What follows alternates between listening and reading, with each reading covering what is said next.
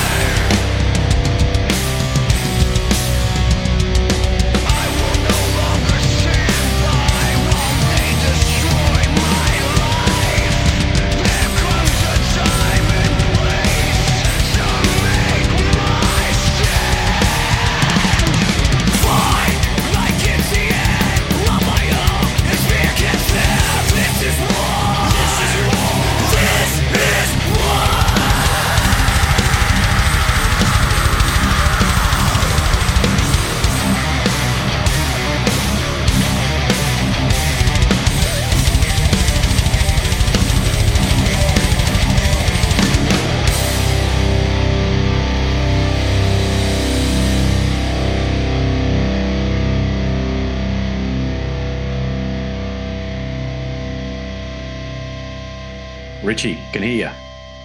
What's up, dude? How's things, mate?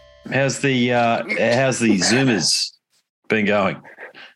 Oh, dude, it's awesome. It's like the greatest thing ever made for interviews and everything. I stand. Everything else is cool. All right, I think I broke it. All good. All right, whatever. Hands free, no more. Hands free. What's no up, more. dude? Oh, mate, just it's Good Friday here, mate. So just had some prawns and oysters and stuff, and just went to church this morning. We're not, massively into, doing a lot of the Christian related stuff, mate. But we go twice a year, mate. Easter and Christmas. No worries, mate. No judging, man. Everybody's allowed to do whatever they feel is right, man. Totally cool. Happy Easter to all y'all and all the metalheads out there. Indeed, mate. Yeah. How have the conversations been going for this album here, though? Have you had interesting questions? In other words, intelligent questions, trying to get to the bottom of things with you? Oh, definitely. It's been, more focused on the album and the band, which is cool. Kind of been through all of the history of who I am and what I've done and who I am. So it's cool to have this record kind of speak in volumes for itself, and the band getting the praise that I feel it deserves. No, I agree. Yeah, I mean, I bet you get that a lot though, with people just wanting to focus on the surname and the association, that sort of thing. Yeah, and that's totally cool to me because carrying on a legacy that big is it's a big responsibility as well as a privilege that I'm insanely humbled by and honored to be a part of, and to keep the name in metal, for hopefully another 20, 30 years is awesome, man. I'm stoked about it. Cool. Yeah. Well, look, we do have this opportunity to connect based on Wake Up Dead. Love the album title, by the way. And I went back when I got the album, I thought I'm going to go back and listen to some of your other material as well. So I spent some time doing that just so as I could catch up on what you've been doing. And nice. I feel as though it's a linear and very logical progression, that is Wake Up Dead, from where the band's earlier recordings started. So say Divided We Fail. Do you feel the same way? Yeah. Oh, definitely. And, that's been the thing with us. We want to make every record great and better than the last, just continually growing and being better musicians as we get older, so I think that's what we wanted to show people, like, hey, we've been around a while. We got some badass stuff that you may not even know about. So here's kind of like a refresher of that on top of here's the new style. Here's what we are. And here's what we're more focused on. Changing guitar players was a big thing. The last two records had, down tuning and, wasn't what me, Lennon and L really strived for, and Wake Up Dead was finally kind of returning to that Up in Hell, Slaughter, but 10 times better and more grown up and more effective, and that's what I think this record is. Well, mission accomplished. There's no doubt about that. And, thanks, man. Look, I'll tell you what, one thing that I noticed where I must say I feel as though it's a huge leap is through the production, because the grinding death thrash that you guys do, it really suffers. I still don't understand why. Bands seem to go one of two ways. They go the shitty underground 80s thing, or they go the Metallica Death Magnetic thing, which both are garbage. But who did you work with in the production? Because as I say, you really nailed it. This was Steve Evans, and now this was his third record with us. So I think that as well is something that we've grown with, because I think when you hear, Oppression to Built to Destroy to now this, it's gotten better production-wise from our performances being better. He everything he does is organic. Nothing is copy pasted. Nothing is done that way. And we've grown together. We've reached a point where we're hitting stride. And like you said, the production is just incredible on this album. It has such a dynamic, fresh, not overproduced, not underproduced, just kind of like just meant for how metal should feel and sound. No, I agree. Have other people picked up on that the production is perfect for what you guys are trying to achieve?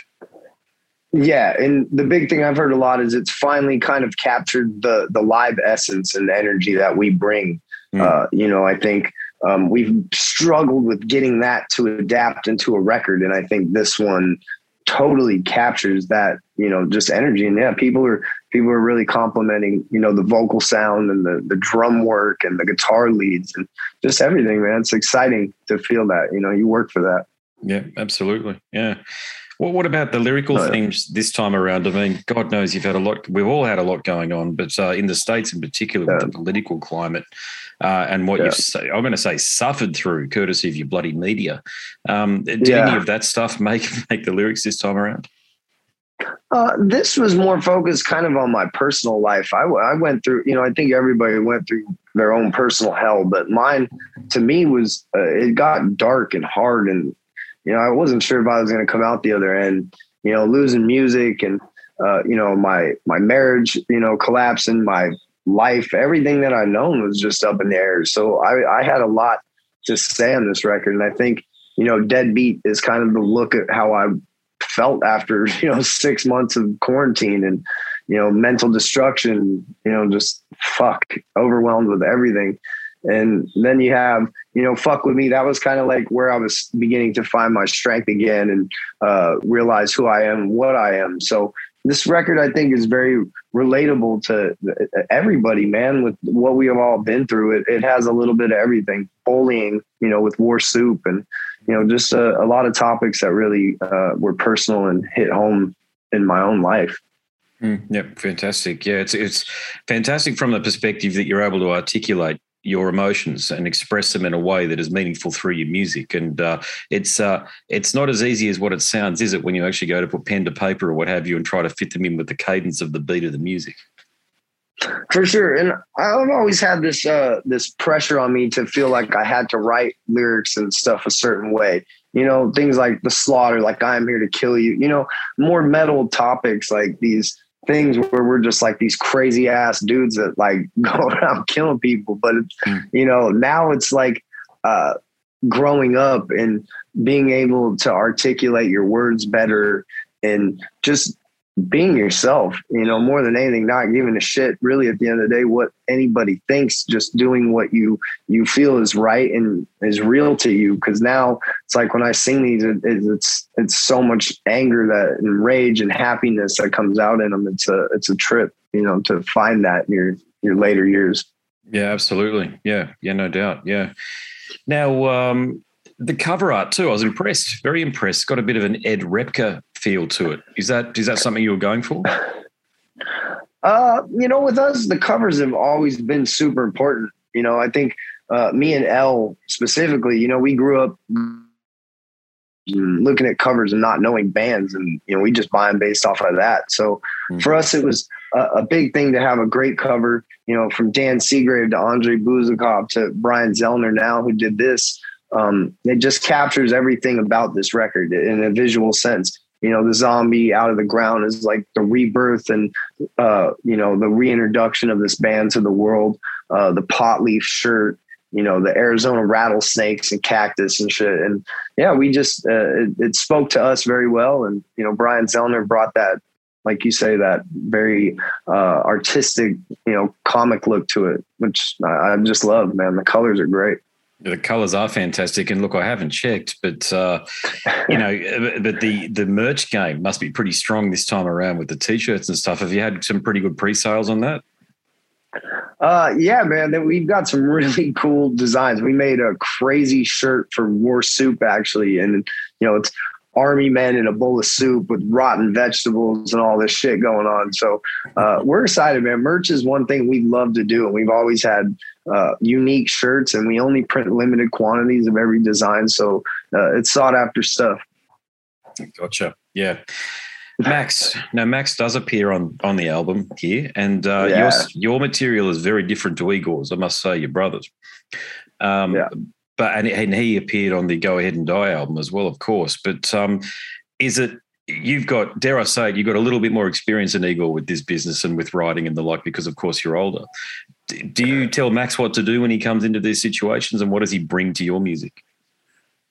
Oh, that was one of my favorite parts. You know, I've always kind of been on his songs and all this kind of different experiences where it's, you know, him bossing me around. And now it was like, you know, sitting down with him and be like, hey, this is how we want you to sing it. This is where we want you to sing it. And that was cool, you know, because just not even him being like my father, just him being a musical legend, you know, to have on your record, to have him in the studio with us and creating this killer song, you know, and we had it all done ready for him to go. So he just had to come in and lay down the Chaos AD style vocals that, you know, we were really wanting from him, you know, and it brought a unique structure and words that he doesn't really say, you know, a lot. So it's a cool Max vibe on an Incite album, and people are digging that song, man. And you know, we could have you know, left the elephant out of the room, but to us, it's like I say, it's something we've learned to grow with and respect and love, that it's a part of our band in a sense, you know, and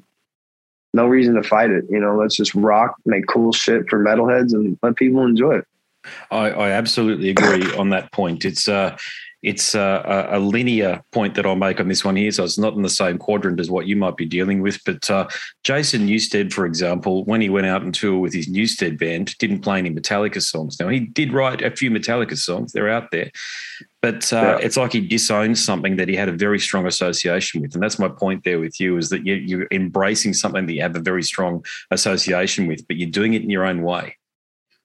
Yeah. And I think throughout the years, you know, we did our thing. We went on our tours. We created this band, you know, on our own. And then, you know, once it became a time where it was like, you know, people respect this band for what it's done, who the members are, the love that they have for us. They see what we've done and the hard work we put in. So now we like I say, we've grown up to a place of embracing it and making cool things out of it, you know, rather than not creating something as badass as War Soup, you know?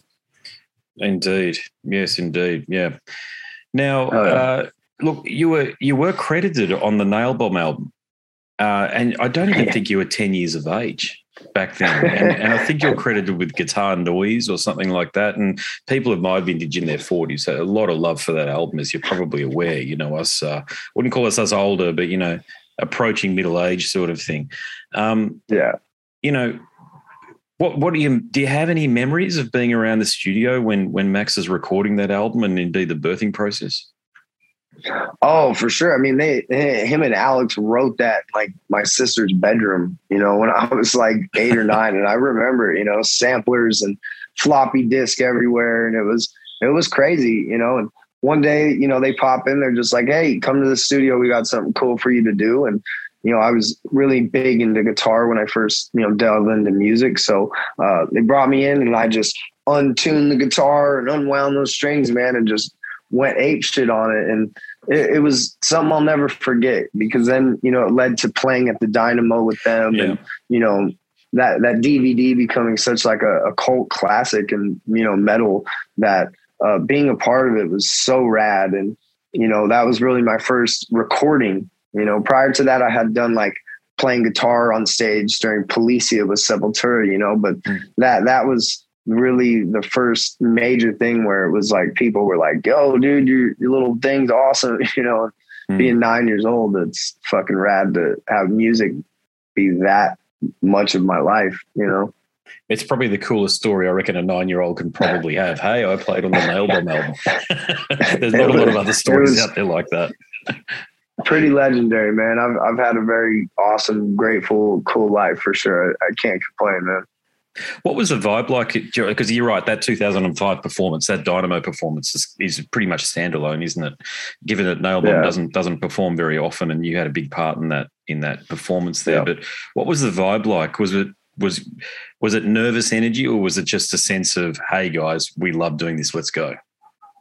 Oh, it was incredible. I mean, you had, you know, 120,000 people, and you had so many bands. And at that time, music, man, camaraderie, it was incredible. Every band was friends, and it was a brotherhood, you know, from Machine Head and Fear Factory to Neurosis and, you know, just all these bands, Biohazard. You know, we were just hanging out with everybody. When you see that video, you see all the people on the sides of the stage and all the artists that take part in it. It was a special time in music, and I think it lost its way for a while, and it's kind of coming back now where you're having that brotherhood of bands and you're not so worried about genre splitting and just really enjoying what we all do together, and that's create music. And the bigger it gets for everybody, the bigger, it gets worldwide and so on and so forth. So hopefully we get back to that kind of vibe, man, because it was special. Yeah, no, I tend to agree with you on that point there. Yeah, I do feel it is coming back into that too. In the 5 or so years that I've been doing the podcasting, you can feel that sense of, especially through COVID, because we are all in it together.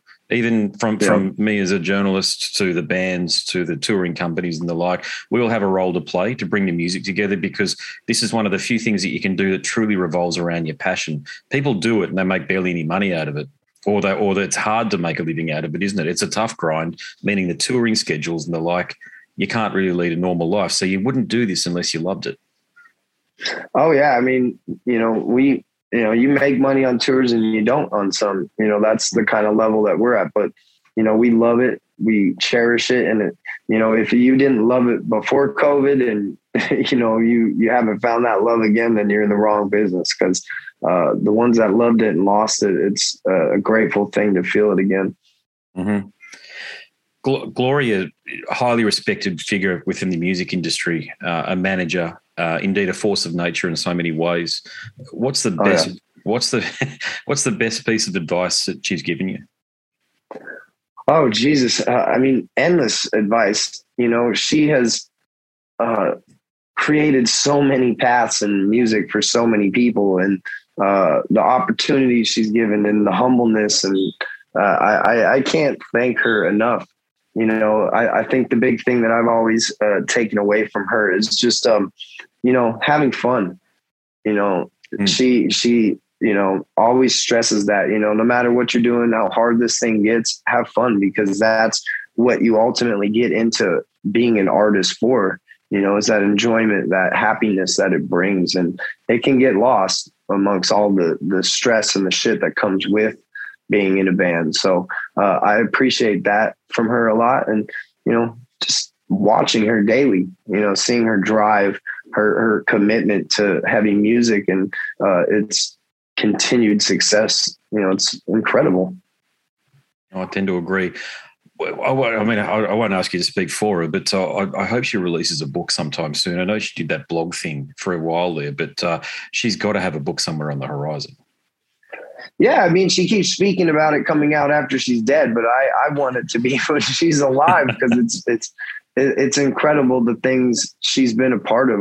Since 1983, from Atrophy and Sacred Right to owning the first metal bar in Arizona where Poison played, and Rob Halford was a regular guest, and Jason Newsted was discovered. She's been just a part of so much of it, man. It's incredible, and I respect her dearly. Yep. No, it's lovely, mate. It's lovely. And thanks for answering the question, by the way. I know talking about your parents can be, it's one of those things, isn't it? But I appreciate that you've given me an answer on that one. And look, something else too. You've had an opportunity to experience a lot and you've done a lot, but if you could single something that's been your greatest challenge that you've had to rise to meet, what do you think that would be? Getting this album out. We've been through a lot of shit as a band, but there were times, last summer where I didn't think this thing would come out or see the light of day. And, I had personal battles going on. We had record labels being changed and management being changed and so many things happening that it got overwhelming. And, it was supposed to come out in July and then November and then March and then finally April. So, I've never had an album like that and face all those challenges and difficulties, but I think now that it's out, it's one of the most humbling and greatest accomplishments this band's ever had to this point, and I think it's going to bring a lot of new goals and dreams that we've had, Yeah, I agree. Yeah. It should hopefully find It's not about a new audience, but expand your audience. People who are already into this sort of music and stuff who may not be aware of the band and get you some new people that way. But that point around the label is a really interesting one because I've watched with interest over the past 2 or 3 years or thereabouts, however long it's been. Marcus has been doing his thing from Nuclear Blast, now with Atomic Fire. You guys are on Atomic Fire. There aren't many bands signed there, which means that he's taking a fairly highly selective approach to who he brings on board. So what sort of conversations, or what can you share about the conversations that you had with him? Oh, man, incredible. He was given the CD by our manager, Dez, and, he was just like, holy shit, how have I never heard of this band? He was just really blown away. And, he let us know, he's like, my goal is to make this band known and be big for all these incredible albums they have. And, that was just like, holy shit, this guy's done so much for metal. And to say that about us was absolutely surreal. So, we felt his passion for the band and his team that he put together. And then, being on a roster with Meshuggah and Opeth and, it blows my mind.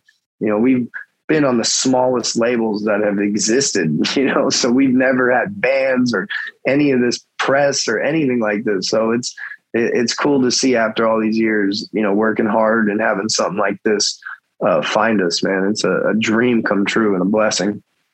I mentioned Marcus, but also Des, to your point there.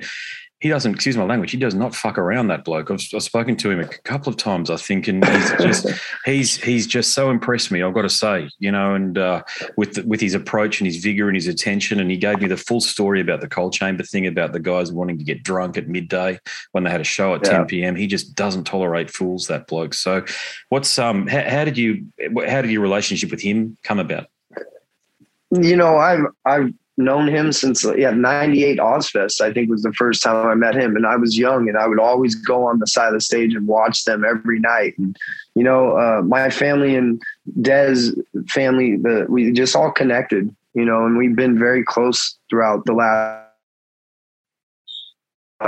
to 2015, he took Incite on tour with Devil Driver, and he just became like a mentor to me in so many ways, talking to me after shows and, letting me have advice about things and telling me how to run myself in a lot smarter ways. It just kind of began to snowball into a really cool relationship, and we kept in touch. And then finally, it was just like we wanted to make changes everywhere. So management was kind of first thing. And, I called him and he's like, man, I'm fucking stoked you called me. He's like, we don't really fuck with just straight metal bands, but, he's like, I've always loved you and what this band has done. And, he heard the new record and was just fucking blown away and, just got going. He brought Marcus on board and, got us with TKO International Booking, which is going to do big things for us. And, it's just really snowballed. And that dude's, like you said, he doesn't take no shit. He fucking does not fuck around. He is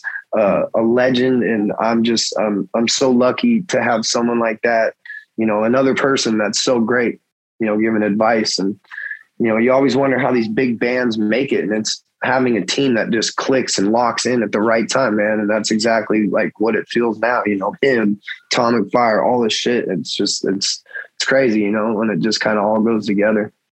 Mate, it sounds like as though you've been through I'm sorry to hear that your marriage ended there, but I mean, you've got so much to look forward to. All right. So much to look forward to here with what's going on. I mean, everything that you just said then resonates so much. I mean, I'm someone who understands the significance of these people that are in your life and what they can do for you. But the other side of the equation is because they don't fuck around, you've got to work hard, and you clearly do work hard. So the opportunity is there, but only if you want to take it and work your ass off. So, mate, it's a mad congratulations to you on that front. Thank you so much, man. And yeah, we all go through crazy life shit, and you got to grow and learn and become better from it. And that's what I've focused on doing. And yeah, that's what music allows me to have, that sense of release, a family, brotherhood, support, all that stuff, man. So yeah, I'm very lucky, man. It's fucking rocking. Mate, I'll make this my last question for you. I always try to keep it about Australia or something to do with Australia here, and I keep it fairly simple. Cool. I'm sure you've travelled here before, but have you toured here before? So we toured down there in 2010 with City of Fire. and Soulfly, actually. We went as their entire crew. You know, it was the only way we could get there. And we have not been able to get there since. And, you know, I'm hoping now with Atomic Fire and Dez and all this stuff that it's going to happen, because my drummer and my bass player have been in this band for 10 years and they just missed that tour. So they're dying to come play there. I'm dying to come play there. You know, I've been there so many times with Soulfly and Cavalera Conspiracy and all these things, but Incite, man, come on, promoters, come on, bands, let's go. Incite in the house. Absolutely. Yeah. Well, I think your sort of metal is, we're attuned to your sort of metal. I hope the numbers reflect that when you're looking at streaming numbers and some of the merch pre-orders and that sort of thing, because, we'd love to see you down here, mate. We would too, man. Like I said, Atomic Fire is making the album known down there for the first time probably in our history. So I'm expecting us to be there, man. No doubt. Well, mate, that'll do for me. Thanks so much for the conversation. You know, good luck with everything. It just sounds like everything's going in just such a wonderful direction for you. Congratulations again on that front. And, God bless and everything else. Hell yeah. Thank you so much, man. Appreciate you spreading the word, taking this time, and enjoy the family and the holidays, man. We all need it. Will do, bro. No worries at all. Hell yeah. Hell yeah. Bless you, brother. Thank you, mate. No worries. Cheers. Catch you later. So there he is, ladies and gents, Richie Cavalera from the group Incite. I hope you enjoyed listening to that chat as much as I enjoyed participating in it. I especially found that information there toward the end about working with Dez and Marcus Steiger, who is the fellow who started Nuclear Blast, who's now gone on to a new venture called Atomic Fire. I have talked about that label on many of the podcast episodes that have been published. So yes, another episode done and dusted. Thanks so much for tuning in. If you don't know, I'm sure you do. I have a book out there, Scars and Guitars, Volume 1, Conversations from the World of Heavy Metal and Rock Heavy Metal and Beyond. You can go to my website, scarsandguitars.com, follow the prompts. It's very simple if you want to go to a marketplace like Amazon or Google or Apple and download a sample. Try before you buy, if you like. Unbelievably, the print editions, I didn't print up too many, I must say, because it costs a fortune to do that, but they all went pretty much within 24 hours of me posting some were available. So I've got to try and find a cheaper publisher. It might have an impact on the quality of the product, meaning the book might not be as well presented as the one that I got printed up just now, but what have you, everybody seems to, not everybody, but many people seem to want the print edition. I'll see what I can do there. So that's it for another episode. My name's Andrew Mackay-Smith and I'm the host of the Scars and Guitars podcast series. Until next time, it is a very goodbye for now.